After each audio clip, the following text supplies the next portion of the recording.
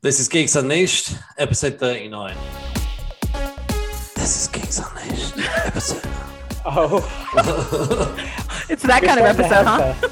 Oh, yeah. Anyway, I don't know what's going on. Hello, welcome to Geeks Unleashed. This is episode 39. I'm Mark. And I'm Jasmine. And I'm Stephen. Thanks again, Stephen, for joining us. Yeah. Each week, we cover the news of the week and we pick a couple of things to review that caught our fancy in TV, comics, movies, and games. This week's reviews are the first two episodes of Superman and Lois from the CW. And we are starting our first movie of the sort of monster movie marathon that we're going through this month with Godzilla from 2014. And spoiler warning, this is a review show. So if you have not had a chance to watch the first two episodes of Superman and Lois on the CW or Godzilla from 2014, you might want to pause this and come back later. And then at the very end of the podcast, we'll give you a couple of recommendations of our own. And kicking off this week's Spoilers again. WandaVision. Yeah. We've shoved it into news rather than doing a review. I think if we were to do a review, it'd be a whole episode. Yeah, there is a lot to unpack with WandaVision. Yeah, well, I mean, 9 episodes, there was a lot to cover. The first 2 episodes feel like they were a long distant memory, yeah, for sure. Yeah, it doesn't even feel like the same show. Like once I started watching the other episodes, I was like, this first 2 episodes were not indicative at all. No. I was actually chatting to someone today and he said he wasn't interested in watching the show at all. And I said, why? And he said, well, the trailers just put me off. And I said, the trailers of like the sitcom type thing. He was like, yeah. He said it just looked like Bewitched, and I didn't like Bewitched. And I was like, look, you need to watch it. I was like, I don't want to say any more, but it's going to get ruined for you very quickly if you don't actually go and watch it. And we're going to ruin it now if you haven't watched it. So, Stephen, have you caught up? I have, yeah. Okay. It's funny when Mark was talking about talking his friend into watching it. I could see him like pushing him up against a wall, like, very fervently. Listen, there are 2 things you have to do. Anyway, no, it was on the phone, but yeah, just to clarify, it was over the phone. Yeah. We're not allowed to see people in this country. We're not allowed. That's right. You guys are way more strict than we are. Oh, it's ridiculous. Well, I don't know how they police it, but you go on the road. There's so many cars, and I'm like, what do they do? How do they know? How do they know I've left my area? Do they have psychic police? Yes, anyway, they do. The ending of WandaVision. So I think it did a fairly good job in wrapping things up. Wanda has fully embraced being Scarlet Witch. In fact, they call her Scarlet Witch. Her outfit now is definitely an MCU version of her comic book costume, and I'm glad they didn't go with the cheesy one, which we did have a couple of episodes ago, where they did a Halloween episode, which I thought was pretty cool because it had old school Vision and old school Quicksilver. It was good. Oh yeah, no, it was good. And, we find out that Agnes essentially loses her powers to Wanda. Wanda is pretty badass and wins the day, and then she kind of locks Agnes away in her nosy neighbor persona that she chose for herself, which wasn't really heroic, but I think that's where we're going with this, is probably a darker road with Wanda. Unfortunately, she does lose fake Vision and she does lose her children at the end of the episode, but she does decide to release. She? Well, yeah, I'll come to that in a second. And then anyway, so then the real Vision is back alive. However, he's completely white now, and they have done White Vision in the comics. So I've never read that particular issue, but I know 20 or so years ago. Have you seen the cover of it with the White Vision, Stephen? Yeah, John Martin. Anyway, so then we have 2 end credit sequences after Wanda leaves the town. So Monica Rambeau is taken to the movie theater and we are greeted by a scroll, which I thought was pretty awesome. And the scroll tells her that a mutual friend wants to see her. And in terms of that mutual friend, she points upwards. And if anyone has seen the second Spider-Man movie, we know that Nick Fury is now in space with the scrolls. So I'm assuming that she might show up in, I would assume, Captain Marvel 2. The second end credits sequence is very, very minute, probably less than 30 seconds. And we are taken to a secluded mountain where Wanda's sitting on the porch, drinking coffee.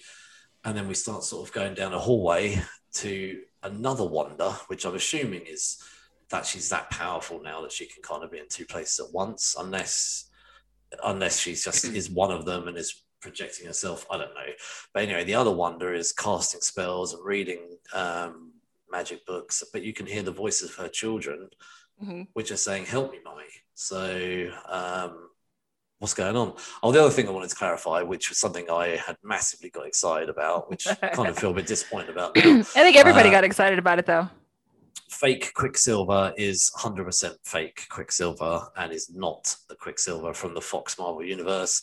Instead, he's some guy called Ralph Boner. What a terrible name. So, what an unfortunate name. So that is the end of the Wonder spoilers. Go watch it if you haven't seen it. What do you both think? Did you enjoy? I loved the relationship between Wanda and Vision. I mean, sure, Wanda is in the wrong for kidnapping an entire town and keeping them under all this mind control for that long. Yes, 100%. Yeah. But I did love her love for Vision. And even though, like, as the series progresses, he kind of realizes what's happening and that they don't belong where they are. But he never kind of loses his love for her either. So their love transcends dimensions and such. Mm-hmm. I was a bit disappointed that they didn't show the original Vision and Wanda actually reuniting. They flew off, but I assume that they're saving that for Doctor Strange 2 or something else. So we'll see. Well, and sorry. You go on. Actually, one of the things I've liked best about the whole series was Vision. They gave him much more personality than he's had up to this point, and they made it much more poignant. He has some of the best lines, most thoughtful lines. Any show I've watched the last year or so, he's just said some really beautifully written dialogue. And what I think is kind of interesting, to kind of echo what Jasmine was saying, she's not heroic, really. She's an anti-hero, and she acts selfishly several times. And really, she left. She didn't stay to pay the price. She flew away to go do what she felt like she needed to do. It was very much a setup. And I actually think it's really more interesting to split them up at the end, because is she the person that Vision would have any interest in now? You know what I mean? Because she's changed, man. Like that was when she was fighting Agnes. You get the sense that something broke in her, and she was like, you know what? If this is what everybody tells me I am, and this is what everybody wants me to be, then this is what I'll be. You know what I mean? And anyway, that's just, I really enjoyed it. I think it did a lot to set a really interesting trajectory for characters that have been secondary and tertiary, really, in the MCU. But I'm excited. I love anti-heroes, so I love the idea that she could potentially be a villain. And at one point, even Monica Rambeau is like, Don't let them turn you into the villain. And Wanda's kind of like, well, what if I already am the villain? So I would love to see her kind of embracing the dark side as we progress through the rest of the MCU.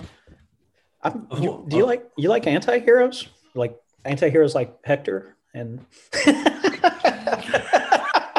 like the darkest character ever created.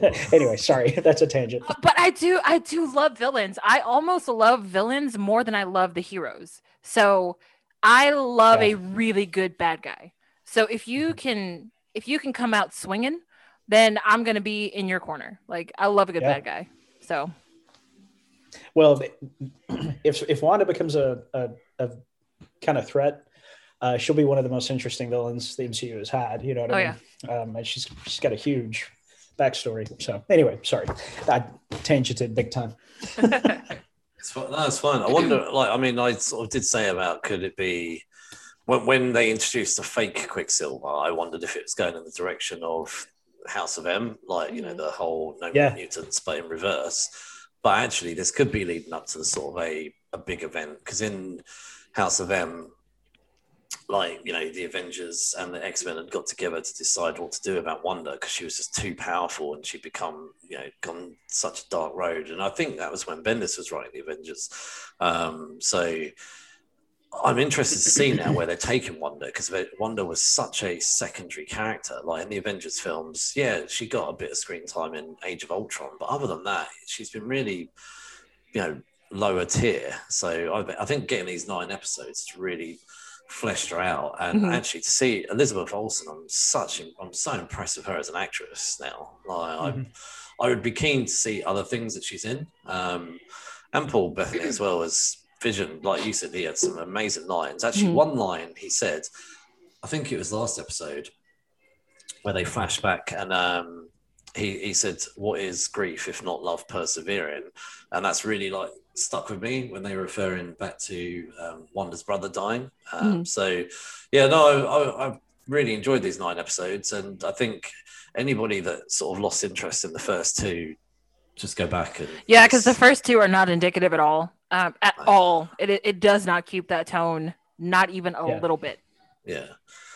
They made a one-off line as well in this about Wanda cancelling her show, which I thought was quite meta, because this is obviously a mini-series.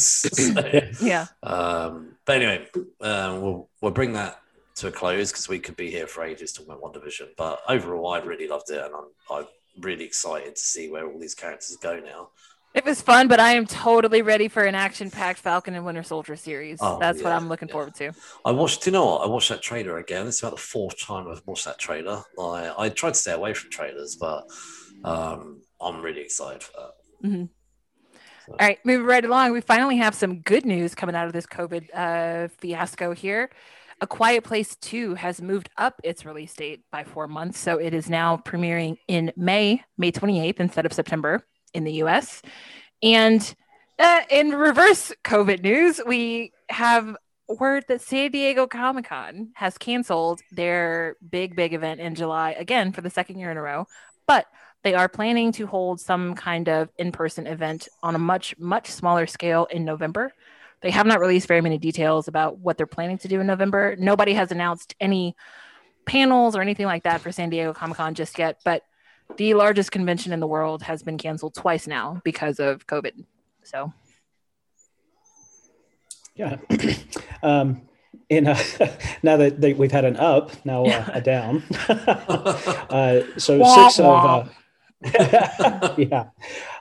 6 Dr. Seuss books have entered. Basically, they're no longer being published due to racially insensitive and antiquated racial depictions in the books. And to think that I saw it on Mulberry Street, If I Ran the Zoo, McElliot's Pool, On Beyond Zebra, Scrambled Egg Super, and The Cat's Quizzer. The estate actually has taken these out of circulation in addition to a lot of secondary markets, and overall they just won't be available from now on, which has created a spike in where those books are currently still available. eBay has canceled all sales of these books. Amazon still has them for sale. Universal Orlando has actually pulled the books from the shelves specifically by request. I believe that's from the estate. Is currently evaluating the Seuss Landing and their Islands of Adventure theme park. Seuss Landing features references to many of Dr. Seuss's books, including two of them that are no longer going to be in circulation due to some racially insensitive material. So I wish I knew anything about any of these books. I feel none of those titles are titles. I mean, I think I've heard of the Zebra one, but that's it. I've not heard of any of the other ones. None of them are big sellers until now. So well, and it's I don't know. It's one of those things where I want to understand better, like the content of those books, so I can have a more informed opinion. But it's not surprising. So many books from that era. There was, just content that hasn't aged well, and anyway. Was it because Splash Mountain at Disney as well is completely getting rebranded because of sort of racial depictions as well, and they're bringing in like updating it. So unfortunately, things were done, but I guess it's good that they're being recognised and for having. Well, and to me, what's surprising, if I'm being honest, I'm by default I'm very cautious of censorship and those kinds of things. This doesn't really qualify as censorship, and I think where it gets fuzzy is the difference between government banning material and the public banning material. That is the difference. Yes. Yeah, I would we're agree designed. with that. Yeah, we're designed to edit ourselves, and that's okay, and that's encouraged. You know what I mean? The other piece of it is it's funny, like the Muppet Show, like you were talking about. HBO Max has put a couple of disclaimers in front of it, similar to Gone with the Wind and some other pieces of content. And I always go into those going, really? I grew up with these. You know what I mean? Like they're just being too sensitive. And then I watch it and I'm like, it's surprising how much stuff doesn't age well. And I think, but that's probably just one of the keystones of maturing as you get older, right? Like when you know better, you do better. And that's just the bottom line. Like at 13 or 9 or, however young you are, you might not know any better, but at 30 something, you've had plenty of opportunities to better yourself and to learn a couple of things. So I think that's a good way to reevaluate things and just kind of take a look and be like, maybe this passed before, but it doesn't quite make the cut now. Yeah. It's funny, like when you see something, I don't know, from like say the 80s or something, like a film or TV show, and you're just like, flipping heck, like how on earth did they get away with saying this stuff? Like even I was reading earlier about Coming to America, how the studio, I think it was Paramount, said that they had to have one white actor in the film. And I was like, but why? Why did they have to? I mean, it's not. I don't know. Like, I don't think it was probably the worst of examples I could look. Give, it was Louis Anderson's breakout role. Okay, don't take that away from him in Coming to America. No. I don't. Like I said, it's not the worst of examples, but if you can go back and you can just watch stuff and you can think, actually, how on earth, even saying things like that, but actually, when we were watching Noughts and Crosses last week, I mentioned about in the reversal that because the white people were the minority, and they said about you probably get a better chance if you had a black person's name, and we talked about this on the podcast last week. How many times have you heard that the other way around? And even things like probably said on TV and stuff like that. So it's just weird to see those things have not aged well in particular things. And I mean, you can't go back really and make massive cuts and edits to movies but I guess you can just draw attention to the fact that those things are not correct. So yeah, like I said, you do better when you know better. You do better. That's just kind of, it's evolution, so to speak. So all right, We'll bring our news of the week to a close. I didn't feel there was a massive amount of news this week, so it was. I think everybody was too focused on WandaVision to too much of anything else this week. I was so excited. I woke up this morning and I was like, have I got time to watch WandaVision before I do any work? I was like, no, I really haven't. But especially because it was an hour long this time. So if it had been a half an hour episode, I could have squeezed it in. I did say to my wife, should we try and watch it? She's like, no, we've got too much to do. We've got children. We have to get the day going. Come on, man. So our first review is Superman and Lois by the CW, on the CW. Why do we need these big winter jackets? Are we flying somewhere? Kind of have to. Hold on, okay? How come he gets to go flying with Dad and I have to go to school? At least we have radio. Developed by Greg Bertinelli and Todd Helbing. Anyway, it stars a variety of people, but of course, Tyler Hoechlin. I don't know. Hoechlin. Anyway, Elizabeth. I'm terrible with names. May as well. I should go on some sort of course for pronunciations of names. Anyway, so And Dylan Walsh from Nip Tuck. Oh which, my God, Dylan Walsh is not aging well. I'm so sorry to say that, but like that was the first thing I noticed watching this first episode of Superman and Lois. It took me a whole episode to realize who he was, and I was like, "Oh, really? Like, is that the same guy from Nip Tuck? No way!" Yeah. Did you both? Well, watch I mean, Nip it's Tuck? only been 20 years. Nip Tuck Has finished about Nip 10 Tuck years. really been that long ago? No, it finished about 10 years ago. Like, it's Still, about- that's a while. Are you looking at the dates? No, I haven't looked at Probably the right. dates. I haven't looked at the dates. But I'm dead sure it finished about 10, 11 years ago. This is why it's always Yes. so much fun to have Steven on the podcast, because Steven is like that little like bad influence on your shoulder that just like kicks up shit randomly. It's great. Yes, that's true. No.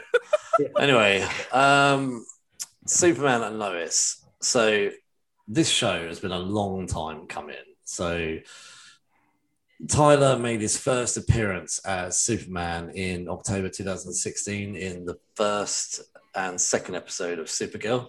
Have you guys seen Supergirl at all, or seen him in Supergirl? Yes. Yeah, I've seen Supergirl. I watched the first half of the first season, but I have not seen him in it. Oh, okay. I stuck with Supergirl. I still watch it. It's not a great show. So Ringing endorsement. I'm not gonna lie, it's not the best of shows. I mean, Legends of Tomorrow is the worst show on the CW. Is it? I'm not a fan of. You Legends just of mean in the Tomorrow. Arrowverse, because I'm pretty sure it's not Sorry. the worst show on the CW. Oh no, sorry, yeah, in the Arrowverse. Okay. What is Just the to worst? clarify. What is the worst show on the CW then? I mean, Don't they still have a Vampire Diaries spinoff? It's not the originals. It's like Legacies. Legacies, yeah. Whew, man, that thing. Riverdale is pretty bad. I mean, a lot of Is people seem to like it, but like, I have fallen behind with Riverdale. also, I'm gonna throw it out there. Walker, not very good. Oh, do you know what? Sorry, Jared. What, are you serious? A show based on a Chuck Norris vehicle is not good? It's That's based on shocking. a Chuck Norris vehicle with no martial arts. What the hell? Do you know what? I watched the eyes first of a episode of stranger. Walker. I watched the first episode of Walker. We did a review here. I was actually all right with it. I never said it was brilliant. But I was like, it was all right. Like I would probably at You the are time, really based on the first episode, I was like, I probably would watch a couple more. Nope. By episode 3, I was like, this is fucking awful. I was like, this is so bad. Like, Yeah. so I mean, any review I was to ever do of Walker again would just get worse and worse. We'd have to create minus numbers and ratings for like when we do our mine. The only thing that I really, really liked about the pilot episode, I went to college in Austin. So, like, it was really fun to be like, I've been there. I know where that is. Like, so I was watching it for, like, the background scenery. Yeah, Mark, you're giving some really great forward reviews tonight. Anyway, I mean, it's not the Geeks best Unleashed. show. No BS. but It's not the best show. Oh, No. this is total. so I probably should. Anyway, Supergirl. Do you know one of the main reasons I love Supergirl? Melissa Benoist, I think, is. Well, I think in person she seems like a genuinely lovely person, and I do love her Supergirl. I think she is really adorable as Supergirl. Like, you know, she's quite tough. I think she's quite tough Supergirl, but equally plays Kara Danvers really down to earth and grounded. I enjoy that. I like David Harmon as John Jones. I think he's great. I'm quite pleased that James Olsen's left. I felt like he had nothing to do for pretty much the entire time he's in the show. That was bad do writing, not- though, because I loved him in that role. Well, he's a good actor Oh, too, he but was. yeah. Yeah, he's a good actor, but he just. I almost think it would have been better for him to have reoccurred rather than being regular. Yeah. I I think they just didn't know what to do with him. Well, they wanted some Superman stuff in there. They were like, okay, let's get James Olsen, and they were like, well, yeah, but we don't want a geeky James Olsen. And they created him initially to be like a love interest, and then they kind of ditched that because they finally built them up to be a couple by the end of season 1. Supergirl. Anyway, we've sort of spent way too much time talking about Supergirl. But Lena Luthor was a terrible addition to Supergirl as well, like trying to be like her mate. And then one of the things I've been wondering, which kind of does lead us into Superman and Lois, is that they introduced John Cryer as Lex Luthor. And I think in the show, he in Supergirl was amazing, Lex Luthor, and actually was a real good addition to the Supergirl TV show. Anyway, as Supergirl went on, Tyler has made the odd appearance in Supergirl, and I think his appearances have been brilliant. And he's been in the last 2 CW big crossovers as well. And in the last one, which is a good setup for this, they had Infinite Crisis, and at the end of Infinite Crisis, a lot of things were changed about all of their lives. So, for instance, in Supergirl, Lex Luthor had been killed off and he's brought back. Arrow, they managed to bring back every single character that Arrow had killed off, and that was a lot of people. You know, I can't think all the other changes now. Oh yeah, in Batwoman, they managed to they brought in another Alice. Beth. Another Beth. But they killed her off within about 2 episodes. And other than that, Batwoman went back to thingy. But anyway, but the biggest change was as Superman was flying off, Lois Lane calls him up and says, "You need to get home. The boys need you." And we knew that we knew from his appearances in Supergirl that they had a baby, but this show now suddenly has given him 2 teenage boys. And so there was a lot of rumors about who these 2 teenage boys would be. But anyway, so the show starts with him in Metropolis, and he's rocking up at a nuclear power station. And what I love about this is, you know, we did 10 years of Smallville. We did the Lois and Clark New Adventures with I forgot her name, the woman from Desperate Housewives, and Terry Hatcher, which are shows I loved. But I'm so glad that we're like past the whole Superman getting to his identity, and as this show as well is actually already established with a married Superman and Lois. I'm glad we're past the will they, won't they stuff, and we know that they will. It's like, stop teasing us with this will they, won't they. So I think it's great that we've sort of arrived at this family dynamic. So, and I also think it's actually great that they've already introduced Dylan Walsh as Lois's father, who already knows that he's Superman. We got, you know, we've kind of already got to these places where a lot of TV shows, they spend, you know, 5-10 years getting to the big reveal. Actually, we've come in with this nice position. So Dylan's character with Superman, General Lane, is kind of like, they're not friends, but they're not enemies. And you can see that it's almost like a begrudging friendship between him and Superman. Because Lane is pretty much like, well, you married my daughter, so at least I can try to make this work. And that's obvious from like the very beginning, but they kind of have a bit of a chit chat after he sort of saves the nuclear power plant. But that whole nuclear power plant scene was so amazing. Like, keep going out, getting the water, freezing it.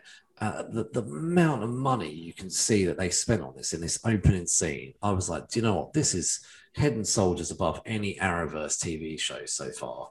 I mean, the tone of this show is so different from any other CW show. It kind of almost feels like, did they create a parallel universe just for Lois and Clark? Because I think the tone of it, the money, the budget, everything that they've done, it just almost when I watch it, the style and everything is so different, because even it feels like a much more mature show than what you would normally find on the CW. Like, they have adult issues, right? Like they've got one kid that has anxiety problems, and as 2 parents, they're trying to navigate how to make sure that they keep their student athlete like doing well, plus keep their anxiety riddled child level. Like, they've got real world problems, and but it's nice to see a couple that is in it together. Like, they're not contentious. They're not, you know, on the outs. There's no like third party trying to come in and break them up. It's really just 2 loving parents trying to figure out how to make their family a stronger like family unit.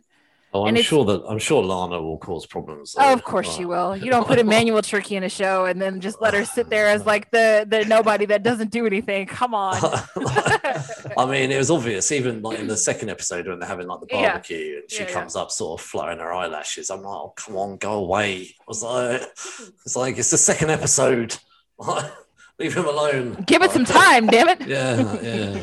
But so anyway, so Martha dies, which I was actually sorry, the whole episode of the first episode, what I thought was quite cool is that Clark sort of flashes over his life, shows kind of catches up the audience with where he is, and even shows a scene of his father dying, and which has been used in a lot of the stuff, including Smallville. Because you knew in Smallville that Jonathan was going to eventually die, and it was always a big thing about when will Jonathan eventually die.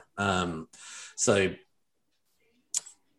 the show starts with Martha dying, and it leads to the whole family deciding to completely uproot from Metropolis and move to Smallville, which I think would be unlikely. But for the show, they've decided that's what they want to do, is bring them back to Smallville, which starts off a whole load of chain of events, which I think has created a lot of stories for Lois and for their children, and equally for Clark himself. One of the interesting things about this, though, is that they've got two sons. So we've got Jonathan, but we've also got Jordan. So it's worth noting that Jonathan does exist in the comics, but Jordan is a brand new character and has had no comic book time at all. So we don't really know what's planned for both of these characters still. And they've taken an interesting direction that Jonathan has got no powers, whilst Jordan has. Jordan is the character that is new to all of us.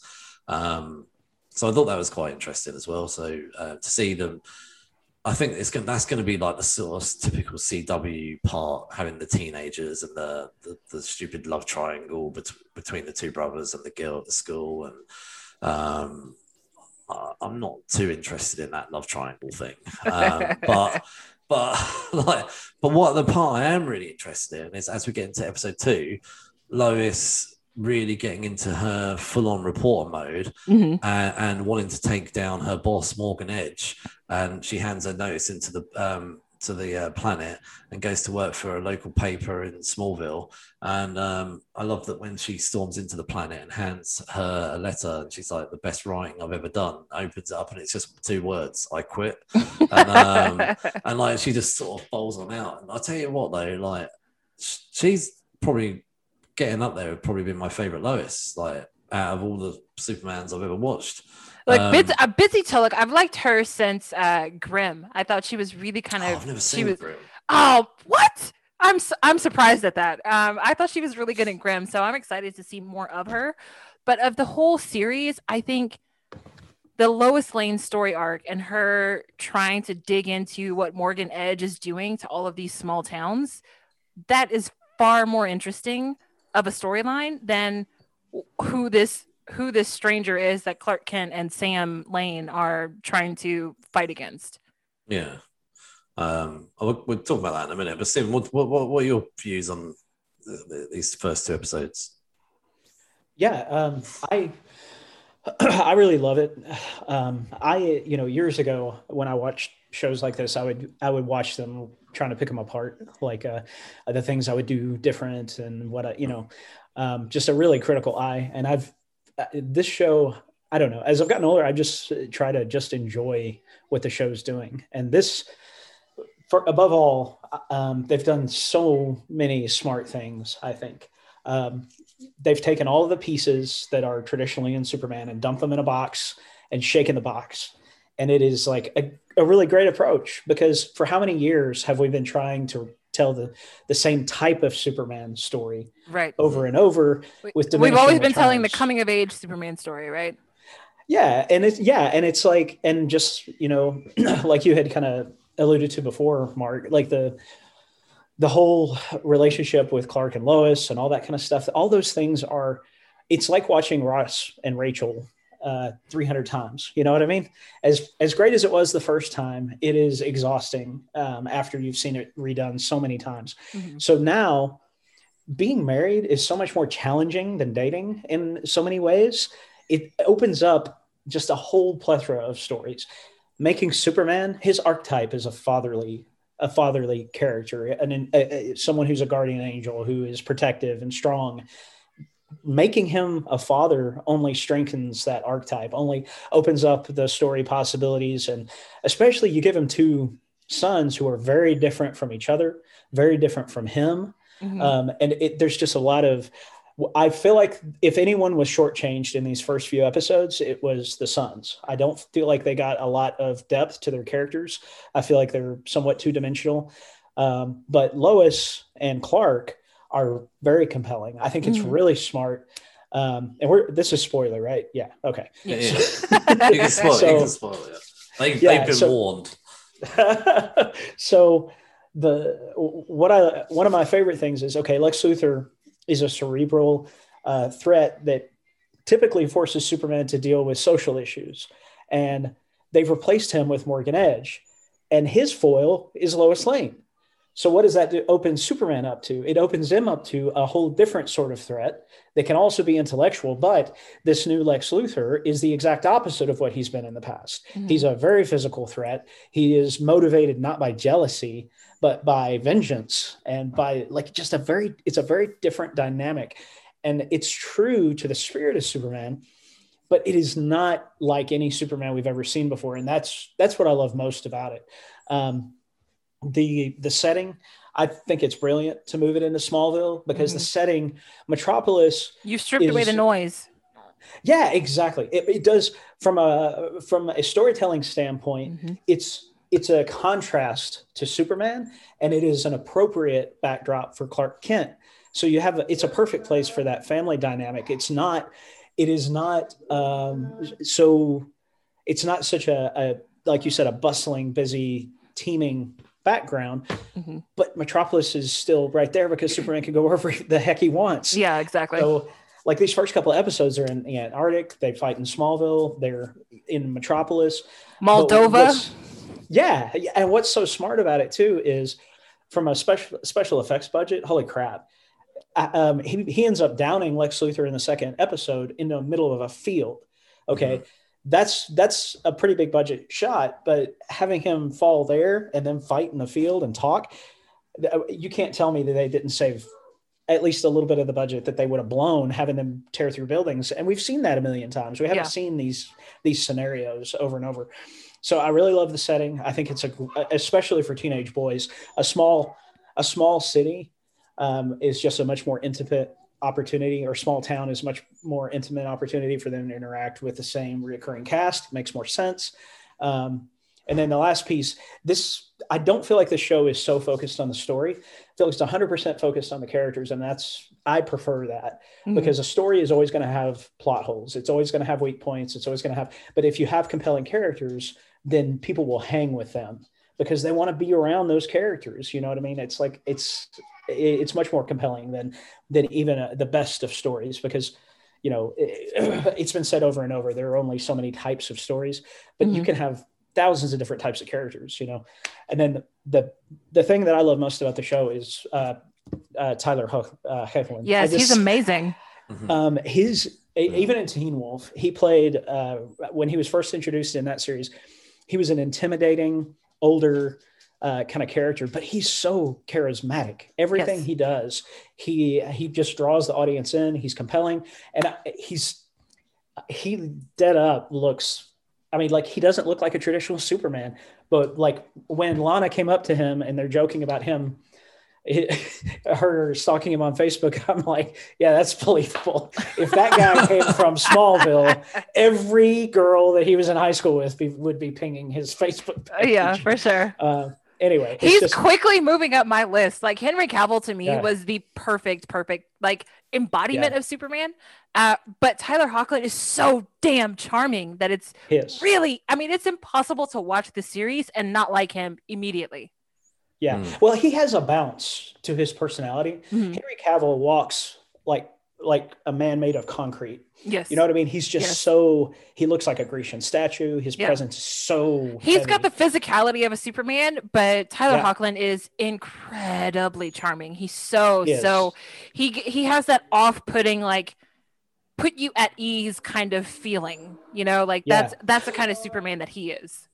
Yeah, I well, loved it's him. like- When you say Teen Wolf, I loved him in Teen Wolf. Was it I did Derek too, Hale? yeah. Derek Hale, yeah. Like I watched all of Teen Wolf, and it was disappointing because he left probably like the last season or two, but he did come back, I think, for the last couple of episodes. But every time he came back, you knew that like fans would be going like nuts when he came on the screen and stuff like that. So I was actually really pleased when he got cast as Superman. Was it almost 5 years ago now? Yeah. It's weird to think that he has been Superman already for 5 years, but he's probably, I don't know, probably done no more than 6 episodes. And even those episodes, he was only probably in 10% of the show. But he's been so impactful in those few episodes. Yeah, so he has, I'm excited to see where the show goes. I also thought it was a very interesting choice for them to take, obviously, Alex from another universe. This is a fallout from Crisis. I don't know which Earth this Lex is from, but I thought it was a very interesting twist to make Lex black, because I always felt like a black billionaire would never work, because there's always this talk about, oh, let's make Batman black, and it's like I don't, that wouldn't quite kind of equate to the same kind of Bruce Wayne that like a white Bruce Wayne is. So the fact that they have made Lex black, but they have also made Lex a military man. Yeah, Captain Luthor. Yeah, it's a very, very interesting kind of twist. But as compelling as Lex's backstory is, which they have not ever officially said his name is Lex Luthor. They call him Captain Luthor throughout the first 2 episodes. But as compelling as his story is, I am still far more interested to see. It's like Steven said, like they have finally given Lois some meat and potatoes as opposed to just being arm candy for Superman.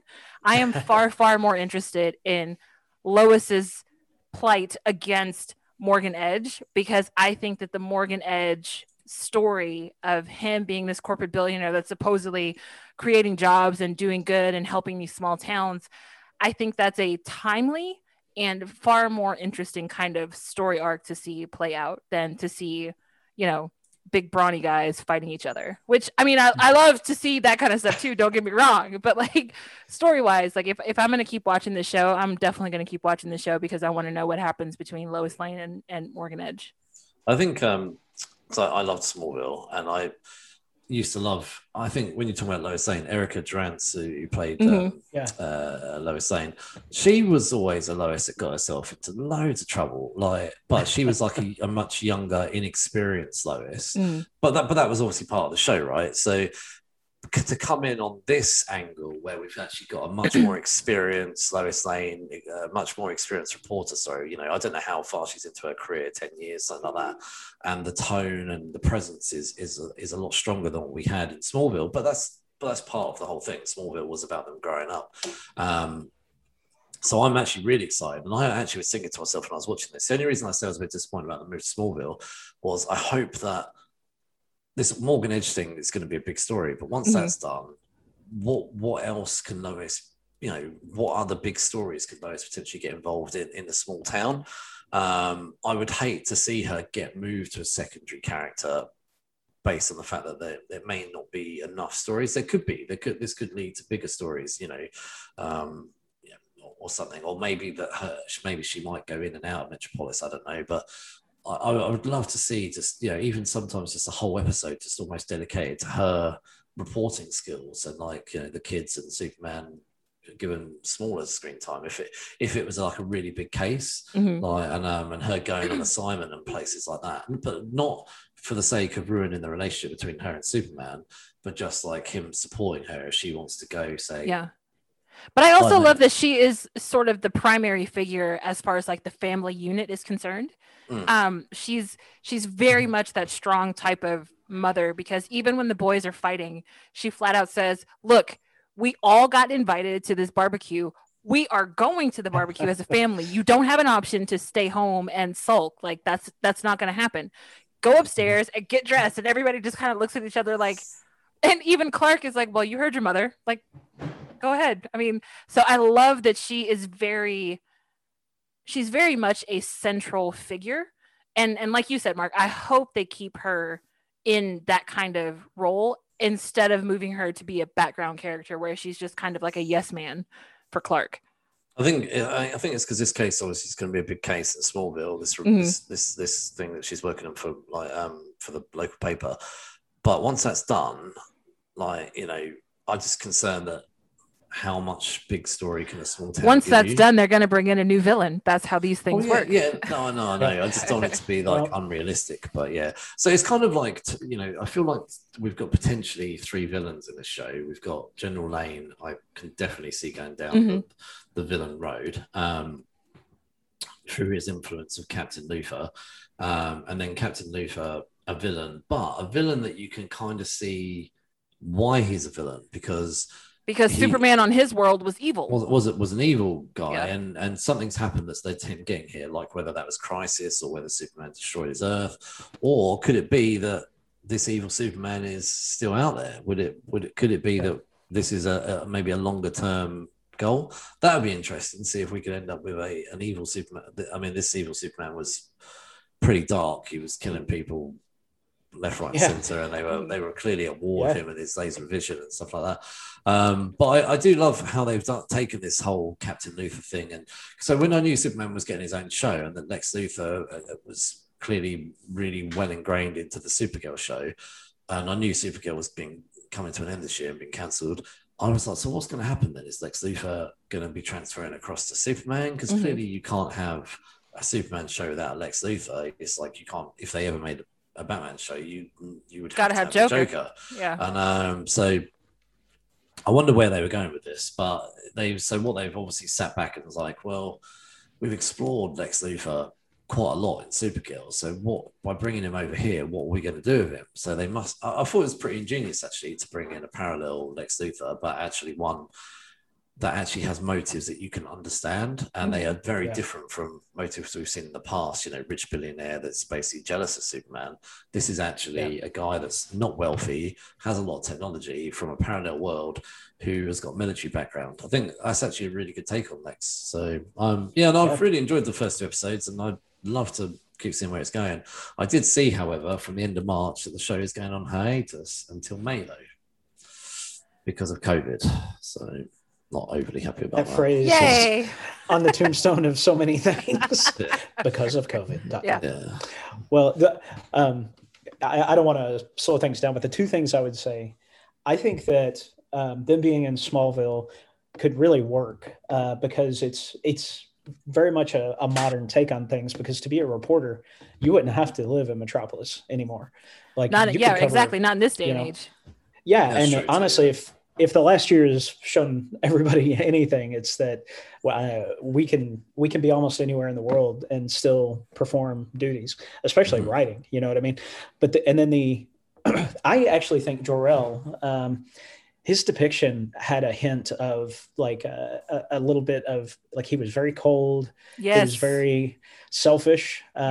Like he was only interested in Jordan when he thought that he was going to further his line. And then he talked to Cal about Jordan like he was just a wasted asset as soon as he found out, he's just, and I think that's, in the comics, they explored that a little bit. That was one of the things Bendis did that was interesting. I didn't like where he took it, but I don't know. I think it could be an interesting way to take it, where you have, you know, a father and a grandfather at odds over the kind of legacy of the name. But yeah. Well, Mark had said 3 villains. I actually count Jordan as a 4th potential villain. I do think that him getting spurned by his grandfather like that, it's going to have a bigger impact than we think. So I wouldn't put it too far past Jordan to turn into some kind of bad guy. Maybe like a baby bad guy at the beginning, because, you know, he's still very young. He could be a bad, out of the 4 of them, though. It's probably the only bad guy that's probably redeemable, because it is Lark. Sam Lane. No, if Sam Lane turns bad, it's because he's a dick. Like, period. There's no redeeming qualities about him. I mean, it didn't take much for him to start thinking. Like, you know, it was a 2-minute conversation with Captain Lex, and he's suddenly sitting back, and you can see it in his face. He's like, oh yeah. And I would not be surprised with it if within the next few episodes he actually gives Lex some of the kryptonite that he's been hoarding. Mm-hmm. Yeah, so I can see that going. So we'll bring this to a close. We rated this 4.5 out of 5. Stephen, sticking with it? Oh yeah, I love it. I'll watch it until it's so bad that there's no hope. So you'll watch it for 6 seasons? Yes. Yeah, exactly. Oh, is that on Flash? I actually have to say, it's one of the shows I'm actually hoping won't be a 22 episode show. Like, I would be quite happy with 12 episodes a year, but 12 good, strong episodes. I don't want to see 22 episodes. I think they ordered 2 more episodes, so they brought the first episode to the first season to 15 episodes. See, I think 15 that's or okay. 16, I'm all right I with think. that. Yeah. But and if every season is about that, and it might be because of the budget, they might not CW might not have the money to do a 22 episode show on Superman, and I think that would be good. I think that would be a good and move. it's fine. We have gotten past the point of 22 episodes works for stuff like Law and Order, where each episode is 100% contained. It's very procedural. But if you're telling an arc story, you don't need 22 episodes to do that. And I wish more and more network people would realize that you don't need 22 episodes. Stargirl 12 episodes, really good, well-structured show, no filler episodes. Stargirl was made for streaming. I know. Yeah. Well, but I will say HBO Max has, I think in the long term, it's going to strengthen everything that comes out of Warner Brothers because they're no longer looking at it for ratings. Honestly, I mean, that's why, CW ratings didn't matter before to a degree, but they are mattering less and less because it's archival content for HBO Max and CW Seed and some of that stuff. Yeah. So like Superman, it wouldn't surprise me if their budget wasn't increased beforehand, just in anticipation of its viewing on HBO Max eventually. Yeah. Jasmine, sticking with it. Sorry. You know me. No. I might, over the summer after everything is said and done, I might binge it, but I don't do anything week to week. We go over this every time we record an episode, but no, I'm not going to stick to it week to week. No, I mean, but would you see the show out? Like, would you? I could see myself. It could be. I could see it definitely being a summer binge for me. Yeah, I like this show. I thought it was actually a really. I don't know, just even the camera work, everything about it felt so different to an Arrowverse show. I said this earlier, but it does feel more mature. It feels like it almost doesn't feel like a CW show. Because it's like they put so much effort into the production value and into the actual characters and just the way that Tyler Hoechlin emotes. It's almost like he's in a different league than the rest of the characters on the show. So he's good enough that it would pull me back in. Yes. It's made me realize just how bad Batwoman is and how bad The Flash is and how awful Legends of Tomorrow are compared to this. I thought they did really well with this show. I think with all those other shows, if you didn't like them, I wouldn't even consider them in terms of your viewing experience with this show. And also, almost what's cool about this is that they don't reference those shows. You could go into this not knowing anything about those shows. Yeah. So let's move on. All right, here we go. Monster Movie Month. We are kicking off with Godzilla from 2014.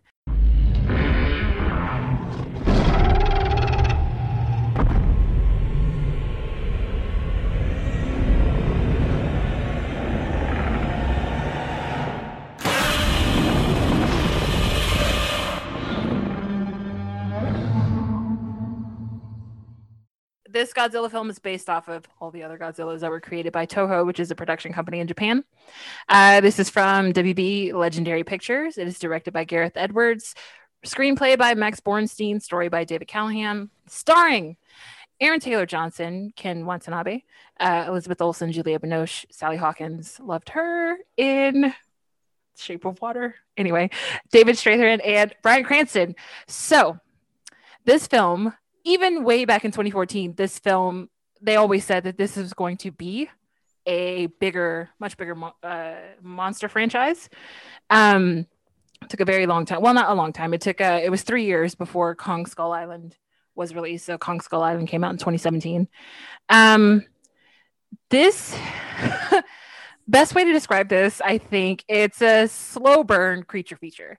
And by slow burn, let me tell you, Godzilla is the title of this film. We don't actually see Godzilla. We see Godzilla in footage, but you only see the spikes on his back. We don't actually see Godzilla in all of his statuesque dinosaur form until 55 minutes into this movie. And we don't hear that iconic Godzilla roar until the 1 hour mark. Now, this is a 2-hour film. So halfway through the movie is when the titular character is introduced, which I thought was insane to wait an entire hour to bring in the big guns. One of the other things about this film that really kind of bugged me, where it's a monster movie, you know that from the title of the film, but the bad monster doesn't even have a name. Like, this is not a monster that anyone has ever encountered before.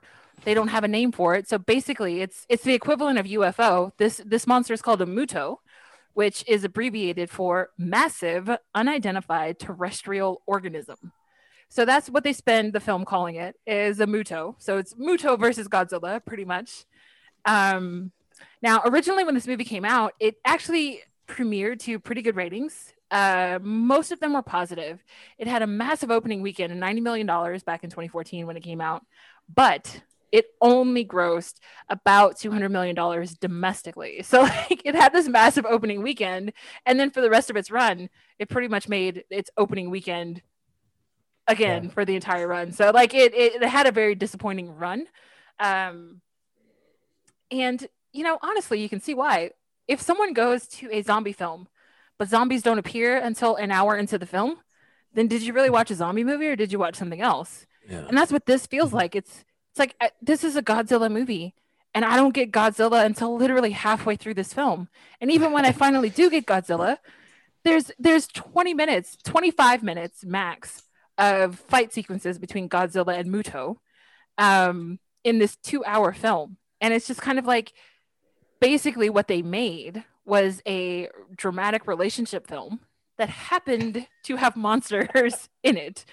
And I think that is probably why not very many people talk about this film. Like, I know just between the three of us, even before we started recording, we talked about the Matthew Broderick version of Godzilla, which is a creature film. Like, Godzilla is destroying New York City. He lays eggs in Madison Square Garden. Like, it is a monster movie, right?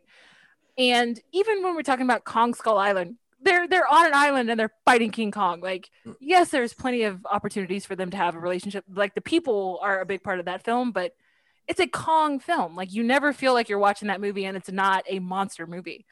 So it was, you know, there are parts of this movie where it's just a slog to get through, because it's like, you're making a character movie, but I don't really care about any of these people so far.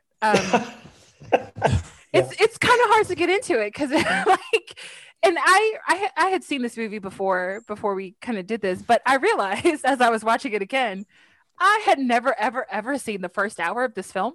And now I know why I had never seen the first hour of this film, because like none of the first hour was reminiscent at all. I was like, Bryan Cranston is in this movie? I had no idea.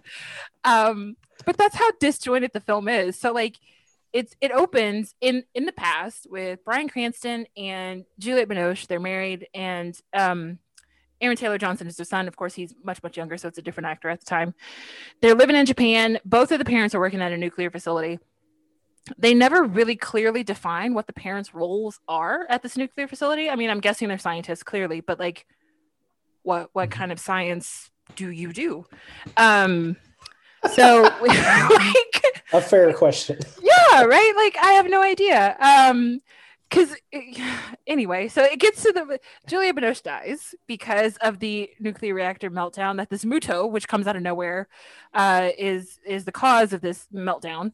Bryan Cranston feels guilty, and then we just magically have this time jump where it's 15 years later. 15 years later, now we are in America. Their son, whose name is Ford, which is ridiculous.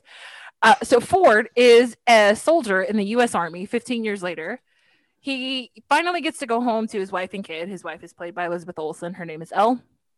And then he gets called to Japan because his dad gets arrested for trespassing. And so in this 15-year time jump, it's like, has Bryan Cranston been in Japan this entire time trying to figure out what was going on at this power? Like, they never establish any of that. None of that is ever clear. They make it seem like he is definitely a scientist that has kind of gone off the deep end. He has become very obsessive, which, you know, of course, whatever happened at this plant, it did kill his wife. So I can understand that obsession part, but we never have a clear explanation as to has like literally did he stay in Japan this entire time and his son left him in another country and went back to America to become a soldier? Like none of that is ever made clear. So we have this disjointed family relationship. The son gets to Japan, bails his dad out of jail. The first thing they do when he gets out of jail is go trespass again at the place where the dad was just arrested. And it's just like, what are we doing with this story? You would have thought they'd be watching him if he's gone to right? Once. Like it's the whole the whole first hour is really kind of like, what is going on with this movie? So they get arrested again inside the quarantine zone, except this time they are not taken to a police facility. They are actually taken to the facility inside the quarantine zone, which Monarch, this company, has set up shop and has been monitoring this, whatever this thing is. Nobody knows what it is. So far, it's like a cocoon that has basically been absorbing all of the radiation, because after the reactor meltdown, there is now no longer radiation, even perceptible levels of radiation within this entire little island where the nuclear plant was. So that was one of the things that Bryan Cranston was like, I know something else is going on here because there's no radiation on this island. So they get to the facility, but of course, as soon as they get to the facility, oh my God, magically this thing that no one knows hatches. Like it doesn't have a name, nothing. It hatches, and now it's a Muto. And so it's just like the action picks up immediately, but it's almost unwarranted. Bryan Cranston gets injured and he dies very early on in the film. And it's just kind of like, okay, so what was he doing? Like, what did he discover? I was annoyed by Bryan Cranston's death. Like it was sort of first 25 minutes kind of built around him, and then he just sort of got wheeled off into an ambulance and then died on a helicopter. Like, you have a knack for summary. Yeah. Can I call him right now and be like, sir, can you please explain your role in this film? So basically honestly, you can see where they try to lay the groundwork, but this film is so completely disjointed in, is it trying to be a monster film, or is it trying to be an actual like human story that is built around monsters, so to speak?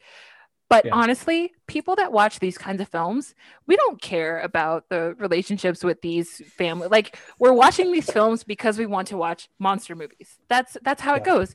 You watch zombie films because you like zombie movies. Like, why am I watching a zombie film that has no zombies in it? Then it's not a zombie film, it's something else. So was it do you know what, when you say that, it makes me think of World War Z with Brad Pitt, which had like no zombies in it, like, you know, and even the zombies that you did see were kind of from a distance or done CGI, so they were like they were climbing a wall, but they were almost like large. It's all like a CGI horde, like you can't. And you can't tell the difference. And all that was done so they could get their PG or their 12 or whatever it was, because they couldn't. They didn't want to have real zombies because they wanted this to be like an end of the world thing. And and that actually, I went to a Comic-Con over here in England, and Max Brooks actually was talking about that, just and how angry he was about that film. And he said, all I had to do is actually accept the fact that this wasn't my film, this wasn't my book. Exactly. He said, I just take the money. He said, and I've had to learn to live with the fact that this is not the book I wrote, which I'm assuming Brad Pitt probably didn't want to hear. But anyway, no, with this film, like, I agree with you. I love the Matthew Broderick Godzilla. I've probably watched that film like 20 or 30 times. It's a proper action monster movie. Don't get me wrong, it's cheesy and I don't know, it's never going to win Oscars, but it is what it says. You know, it's an action film, a monster action film, and you know, and it destroys the city. And there's, I actually might go and try and watch that Matthew Broderick film this weekend or something. It's actually a really good film. And even Matthew Broderick is really good in it. He's not exactly like your action man, but he's really good in the film. That film is so much more superior than this. I just honestly, I think this film was trying to take itself too seriously. Now I will say there is one really gorgeous, like, the director of photography did an amazing job with this sequence, but toward the end of the film, I'd say there's about 25 minutes left in the movie at this point. The American soldiers are trying to get, a bomb that the Muto stole because, again, these monsters live off of radiation. So they have to drop into San Francisco because they can't get into the city anymore. It's too devastated from the monsters fighting. So when they jump out of the plane, they all have these red smoke flares that are attached to them. And that entire sequence of these soldiers jumping onto the plane with the red smoke billowing up behind them against this apocalyptic backdrop is gorgeous. It is the most gorgeous shot in this entire film. But again, it all kind of just goes to waste because by the time they get on the ground, it's like, now we're back to the people. Like, how many times do we have to go over? Like, I don't care about the people. I want to see the monsters. Stupid people. Yeah. And it's like, I get it. Like, these monsters don't talk, and that's fine. I'm totally fine with non-speaking monsters, but I still think that these kinds of creatures can have personality, and you never ever get the feeling in this entire film, even with Godzilla, that they have a personality of their own. And again, since we're doing Monster Movie Month, we are going to cover the Godzilla King of Monsters, which came out in 2019. That movie did an excellent job of establishing a actual personality that Godzilla had. So I think that movie is definitely it learned its lessons from this film, I would say. And even the whole like Monarch Agency and the scientists, but we meet Dr. Serizawa and Dr. Graham. They never even get to establish their expertise. Like, you know, we know that Monarch is kind of a shadowy organization, and we're certain that you're not doing what you say that you're doing. However, we still don't know what you are. Like, are you zoologists? Are you his history like professors? Like, what is your relationship to Monarch? Why did Monarch send you to these sites? What do you do? What makes you an expert on these creatures specifically that Monarch would send you to this, you know, this site? And I just think this film does not do a good job of establishing who is who and why they care. Yeah. It again takes itself too seriously, and it's trying to tell this human story within, like, with monsters as a backdrop, and it did not do that well, unfortunately. You know, I can appreciate. I do. I'm definitely someone who can appreciate a slow burn and character development, and, you know, actually getting to know the characters, because that one, especially in a movie like this, where, you know, where people's lives are on the line, I completely appreciate character development and a slow burn and building up to that big fight sequence. Yeah. But actually, when I watched this, I rewatched it last night. I watched it when this came out, but when I rewatched it last night, I actually paused it when we were actually at the sequence where Godzilla is facing against the other two monsters, and I was like, no way! I was like, there's 20 minutes left of this film, like, and I was like, this can't be real. I was like, I'm a 2-hour movie, and we've got 20 minutes before the into the film with the big fight. I was like, oh, this is weird. Yeah. So I was disappointed by the fact that we've got a movie called Godzilla, where we've got a film called Godzilla. We got a 2-hour movie. This movie had a runtime of over 120 minutes. I think this film should have been called Ford. And or Brody or something, or the Brody family, American Soldier. Yeah, the Brody family featuring Godzilla. Exactly. And, so this film was very much about the Brody family. It was about Bryan Cranston, who we all may remember from his first appearance as a monster in Mighty Morphin Power Rangers, and all seriousness, he's always going to be Walter White to me. And anyway, but, you know, we've got the father loses his wife. We've got the son, you know, for Brody growing up, getting a wife who equally, that's something that really frustrates me, that Elizabeth Olsen probably got about 10 minutes of screen time, you know, probably one of the best actors in this, and she got hardly any screen time at all. And she was kind of reduced to the wife at home, which I found really frustrating. But then, so it went from a story about a father losing his wife, then we get the whole 15 years later, and you know, young Brody's kind of now got his own family, and disjointed relationship with his father. So then he ends up, you could see, starting to rebuild his relationship with his father, and only for him to be killed off sort of 30 minutes into the movie. And then the movie then becomes about Brody getting home to his wife, who we barely get to see or meet throughout the movie. And then suddenly 20 minutes before the titles rock up, Godzilla shows up.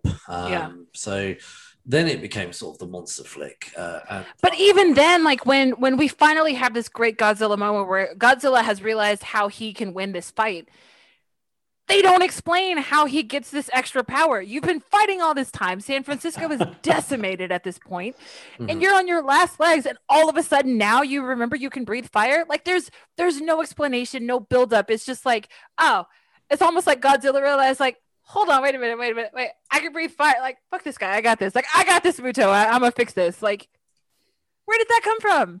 Where did that come from? You spent this entire movie talking about Godzilla, but you never ever mentioned that he has the ability to do this. What about Stephen? Did you enjoy it? What your thoughts?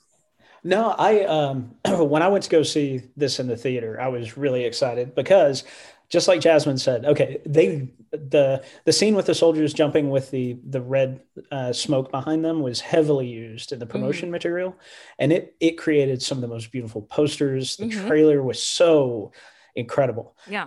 And Gareth Edwards is really magnificent at creating very memorable moments in films. And this one, like, there are several scenes, Godzilla under the water, that overhead, and then also seeing the fin coming, and you know, even with the doors closing and you just seeing him moving forward. And there's just several very, very memorable shots that clearly indicate like skill between the cinematography, the director, and the Godzilla design.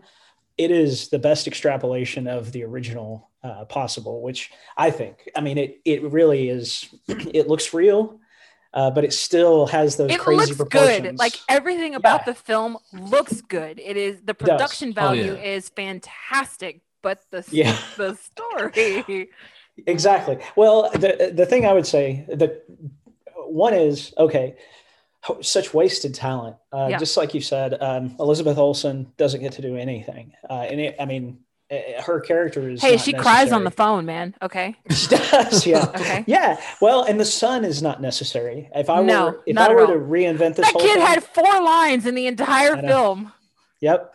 Well, and even Aaron Taylor Johnson's character, the main character, he's not necessary. If it were mine to reinvent that opening, it wasn't even the opening sequence, but that first real climax of the movie, the first, like, holy crap, when Bryan Cranston's letting go of his wife, how much more effective would that have been if Godzilla were the direct, not the indirect, but the direct cause of that meltdown? Like, he's rampaging through a segment of the city that causes this crazy reactor problem, and his wife dies as a consequence of that. And Cranston is he's the antagonist through the whole thing. Spoiler alert, you have just described the plot of Godzilla King of Monsters. Oh, really? Yes. Yes, well, you have. So they learned a few things from this movie. I'm telling you, they did. Yeah. I would have preferred it. I would have preferred it if, like you just said, Bryan Cranston had been the main role, rather than his son, which they obviously must have thought that this is the way to go for the audience. But maybe this might be an unpopular opinion, but I didn't like Aaron Taylor Johnson in this movie. No, he was weak. First of all, his voice is really high. But do you know what? He was so good. He was so good. My apologies, Aaron Taylor Johnson. They should have gotten Mike Tyson instead. Oh, it's Godzilla. Godzilla. He was so good in Kick-Ass. Like, Kick-Ass, he was really good. Like, I loved him in the first. He was awesome. Yeah. That movie's awesome though. It's got crazy. Yeah. Anyway. Yeah. This film actually would have worked out better if you keep Bryan Cranston's character. However, you remove his family entirely. Whether or not he has a family is completely irrelevant. Make him a colleague of Ken Watanabe. Okay. Make them colleagues. Yeah. He has the breakdown. His wife dies at the facility, and now he's in and out of jail. He's got all these crazy theories. You have Ken Watanabe in this movie, and he is underutilized completely. Yes. He could have been the guy to pull Bryan Cranston back to reality, pull him back into this whole thing. You don't need the family element at all. at all. And then Yep. and then that would have been a really good way to kind of bring this in, because he could have been the one advocating like, no, my colleague 15 years ago had all of this equipment, all of this data, all of this information. Like that would have made a lot more sense than like, Yep. my dad got arrested in Tokyo again, so I have to go fly to Tokyo to go get him. Like, come on. So Jasmine, if Well- you were to recommend this film to somebody, like what's the kind of people you'd recommend it to? Like People that don't like monster movies. like, I mean, you can't possibly recommend this film to anyone who actually enjoys monster features, because there's not enough of that in there. This is a human element movie. Period. Do you know, I was thinking people that love Ang Lee's Hulk. This would be suitable. Oh my god. Well, Like- the best like- summary I can give for this movie is my buddy and I were watching the movie exhausted, like 45 minutes in, and we're like, what in the world? And Ken Watanabe at that point is like, let them fight. Yes. And we're Yes. just, every few minutes, I look at my buddy, I'm like, oh, dear Lord, let them fight. Yes, Please let them fight. Shut I up and let paid them good fight. money to see monsters fighting, not to see Aaron Taylor Johnson in his high-pitched voice and his platoon get decimated. That's not what I want to see. Yeah. Well, and that's the other takeaway I had was like, I had this good friend when Batman Begins came out, and that's a really fun movie. But when Ken Watanabe's kill off right up at the beginning, he's like, okay, when you cast Ken Watanabe as anything, Yeah. let him be that character. Yes. You don't replace him later on. Yeah. You don't, you know what I mean? He's such an awesome actor. Yeah, and you know what's really funny is he Uh. turned down the offer initially when Gareth Edwards came to Yeah. him and was like, "Hey, we want to offer you this role in Godzilla." He said, Ken Watanabe said, "Look, listen, I don't Yeah. want to do this movie if Godzilla and nuclear power are not connected. Like, I want you to understand that is a Yeah, big, that's the big origin thing of the- in Japan. Yeah. Like, I don't want to do this film if there's no nuclear element involved at all." And so Gareth Edwards was like, no. We got the nuclear element and all that. And Ken was like, okay, cool. Like, fine. But it's just like, I cannot believe you pulled him into this movie. And he literally is kind of just like, Yeah. this American soldier comes up and he's like, yo, man, come on. We're co-opting this whole damn thing now. Like, who do you need to Yeah. bring? And Ken is just like, those guys. Like, really? Yeah. Really, in 20 minutes you haven't spoken, and then you finally speak, and your Yeah. line is, "I need them." Three Yeah. words. This is bullshit.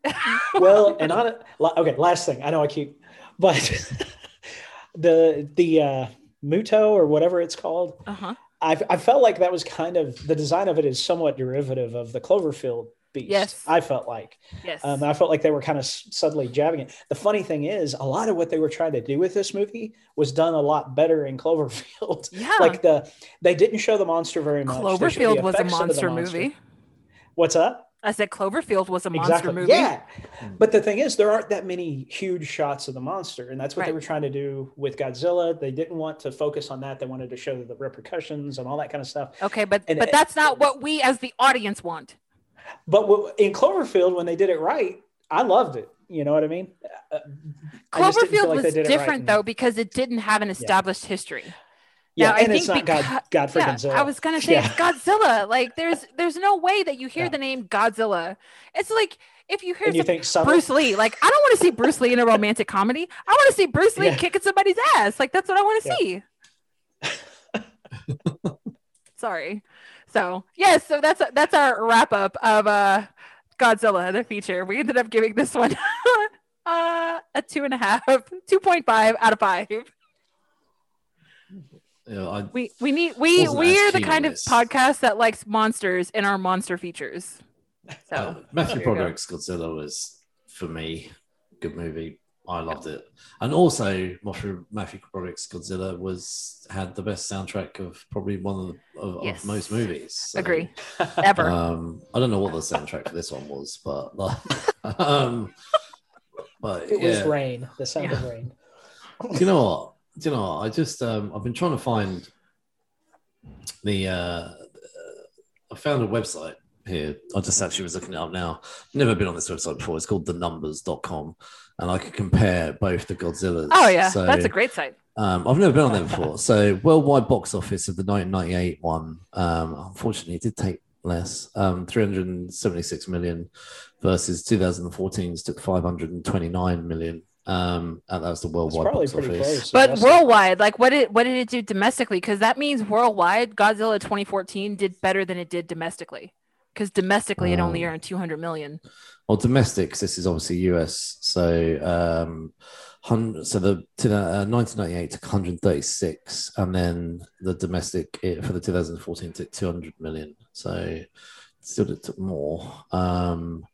And opening weekend in 1998 took 44 million and 93 million for the 2014. So, financially, this one did better. I don't know what it does say. Inflation adjusted for domestic box office in 2014 was 224 million, and in 1998 was 266 million. So while the inflation adjusted brings it about level. So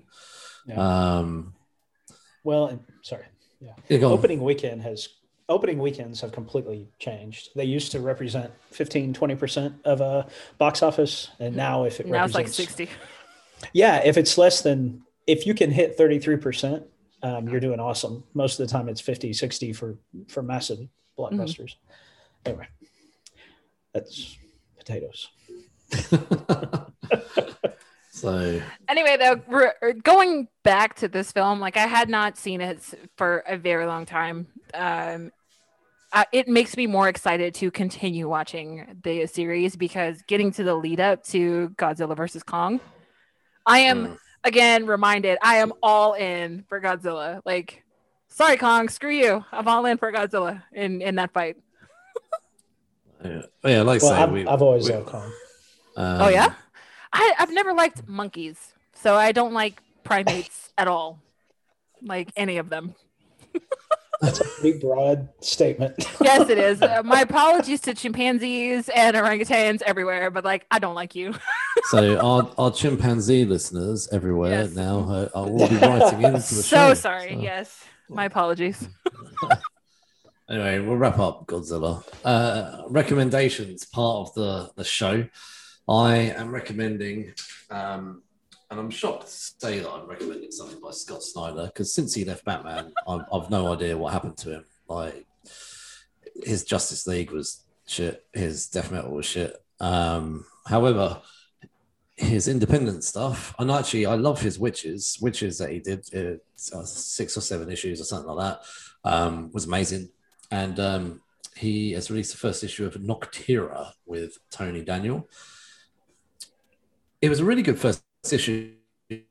The sun is gone, the stars are gone, and it's not like vampires, but something clearly has made all the sun and all the light disappear. And however, if you're in the darkness for too long in this comic, you can get infected from the darkness and turn into essentially a creature, not a vampire, but like a creature. Like Godzilla? But this affects everything: plants, fish, probably cats and dogs, probably chimpanzees. Chimps are getting the bad end of the stick today. Yeah. So, but the only places that can survive are places that have got light, and obviously it's not natural light; it's bulbs and like actual light, lights. And even when they drive on the motorway, they have to have like their lorries covered in lights all on the outside, and they have to have lights all around them. They can't last something like any more than 10 hours or something in the darkness. And it's actually really cool. So this whole setup, it kind of reminded me of like The Last of Us. So they've got these like outposts, and the outposts that our main character finds herself going in and out of is an old town where they made light bulbs, and that was their big thing that they got, they sold to people was light bulbs. And it just so happened when the darkness came in, they were having their 100th year of a town or something like that, and had actually happened to have loads of lights going and all that kind of stuff. But yeah, no, it's a pretty cool thing. So what happens is, the idea of it is get to the end of the book, and she's like I don't know what you call it, like she like a delivery person. That's probably the best thing. So she goes from the town and takes stuff and vice versa. Anyway, so these two people are in the town and they say to her that they want to go to this location, and then one of the guys pulls up his arm and shows her sunburn. And so the sun hasn't been around for over 15 years. So she doesn't believe it. But then in the end, she's like, well, of course we knew that she would. She says, fine, I'll take you. But I better get paid, because they said they can't pay her till they get to this location. Mm-hmm. So she's like, I better get paid. And they go off. And then some other real badass guy shows up in the town saying that he's looking for these people. Mm-hmm. And he's wearing some suit completely covered in black. So yeah, I actually thought it was really good. It was actually really well written. It was easy to follow. It was nothing like Death Metal, which was just, I don't know what the heck was going on with that book. But this was a book that I could get into, completely understand it. The art was amazing. I always loved Tony Daniels' work, and Scott Snyder actually discovered how to write again. So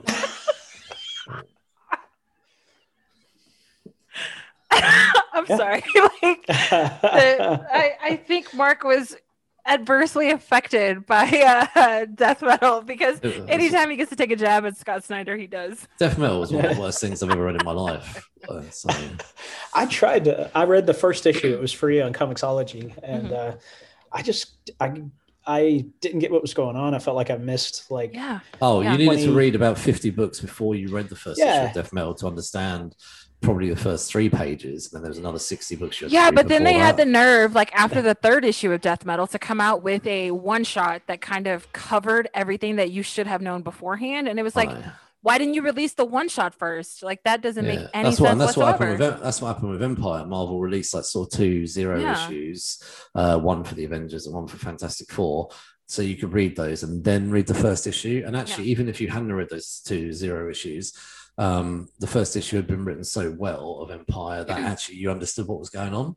And I haven't read Fantastic Four and Avengers for years. So to be able to pick up Empire issue 1 and just jump straight in. Anyway, look, I have been dissing Scott Snyder here, but he actually did write a really good first issue of Noctera. And I do love the whole darkness thing and sort of this sort of, I always love apocalyptic type storylines, and I think it was done really well. It was good world building here, and I do really love Tony Daniels' art. So,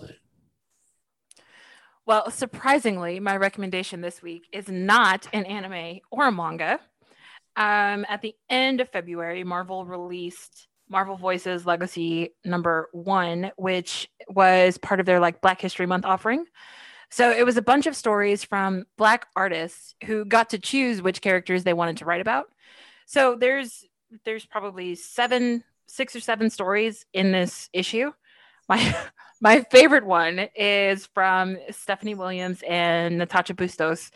It is called Panic at the Supermarket. It's so cute. It is basically like the Avengers, but new Avengers. So it's Monica Rambeau, Thor, She-Hulk. They're shopping because it is Monica Rambeau's father's 60th birthday, and he promised to make the Avengers gumbo. And Thor is super excited to have gumbo for the first time. And so when I was reading this, I was like, oh my God, how hilarious would it be to have Thor come over to your house to have gumbo? I'm sure Thor has no idea what gumbo is. It's really cute. This story, it's only 6 pages. But it's so fun. It's really cute. I really enjoyed it. So that's my recommendation. Or actually, it's only 4 pages. So Marvel Voices Legacy 1. Pick that up. It's full of fun stories. And I'm gonna throw you guys a curveball. Initially, I was going to suggest Young Justice on HBO Max. It's an awesome series if you like that kind of thing.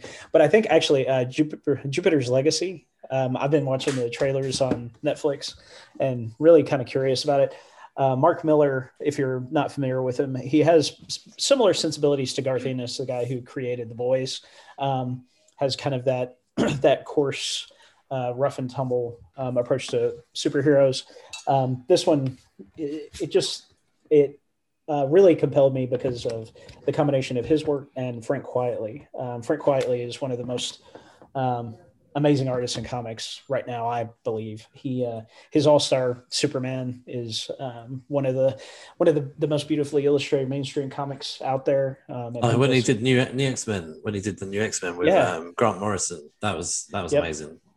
Yeah, and his design work, his textures, everything is so fleshy and lumpy, but it's beautiful. But like his design work is just phenomenal. He redesigned the Parasite for All-Star Superman. Anyway, Jupiter's Legacy, I'm really excited to dig into it more. I just started on it, and I really like it. It's compelling. It's an interesting take on kind of a superheroes over a long period of time. So that's what I'm reading right now, and I'm enjoying it. So I think this is the first time we've all recommended comics for the week. Yeah. No, do you know what? Because Stephen texted me a couple of days ago about Jupiter's Legacy, and I was like, actually, I did see the pictures of Jupiter's Legacy, and I shared them on our Insta actually, and it did give me the boys kind of feel from the pictures. I haven't seen the trailer, but I actually now would like to read Jupiter's Legacy. I'd never really been interested before, but I think Jupiter's Legacy would appeal to me more. The comics would appeal to me more than The Boys, which I've not read. The Boys. Have you read The Boys? Yeah, it's The Boys is pretty harsh. This doesn't match that. This doesn't match that for rawness. I mean, honestly, the comic is even more raw than the Amazon series for The Boys. Really? Actually, no. I had heard about. Because in the first episode of The Boys, where I forget her name, Starlight is sexually assaulted. I've heard that's actually done by pretty much the entire team in the first book, like rather than just one character.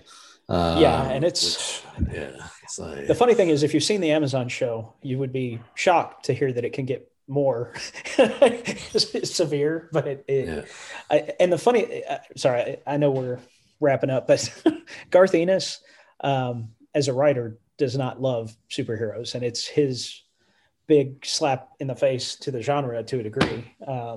Anyway, it's interesting. He did Preacher too, right? Uh-huh. I actually think Preacher is really fantastic. Yeah, for my money, Garth Ennis is a more subtle, sophisticated writer than Mark Miller. Mark Miller tends to be a little more in your face and Quentin Tarantino-esque. Not that there's anything wrong with Quentin Tarantino, but anyway. I love Quentin Tarantino. I mean, his films. Yeah, and he loves me. Yeah. And, we often speak. So anyway, next week we will be reviewing 2 movies. The first of which is Coming to America 2, or Coming to America. And then we will be continuing our monster movie run, and we'll be reviewing Kong Skull Island. And don't forget, we did start a second podcast series where we tackle some of the most essential graphic novels of all time. Our 5th Late to the Party Book Club episode was March, Book 1 by Andrew Aiden and John Lewis. That episode dropped at the end of February, and our book club is going to be taking a break for the month of March. But we will be back in April, where we're headed to Neo Tokyo, where we are going to take on Akira Volume 1 by Katsuhiro Otomo. Oh, that's awesome. Have you read it? No, the anime I've seen over and over and over. Oh, okay. Volume 1 is super thick. Like it is a massive book. That's how manga do. Yeah. Yeah. So you can follow all of us on social media, Geeks Unleashed, Instagram, Facebook, Twitter. We've also got our own Instas and Twitters and stuff like that. So I'm on Twitter as Mark Brassington. And you guys, what are you on Instas and Twitters? I am on socials at Fiore Bianca. Yeah, and I'm just Fox Storytelling everywhere. So, or just the Fox. Yeah. So yeah, and honestly, don't forget, you can listen to Geeks Unleashed, the podcast, anywhere podcasts can be found, on Podbean, Google, Apple Podcasts, Spotify. Please give us a 5-star review if you enjoyed this episode, and just make sure to share it with anybody that you think might enjoy it. We're looking to grow, and any help you can give us is much appreciated. Yeah, you love us, we love you. That's how this works. And Quentin loves you too. Yes. Anyway, guys, have a good week. Thank you for listening. Bye. Bye.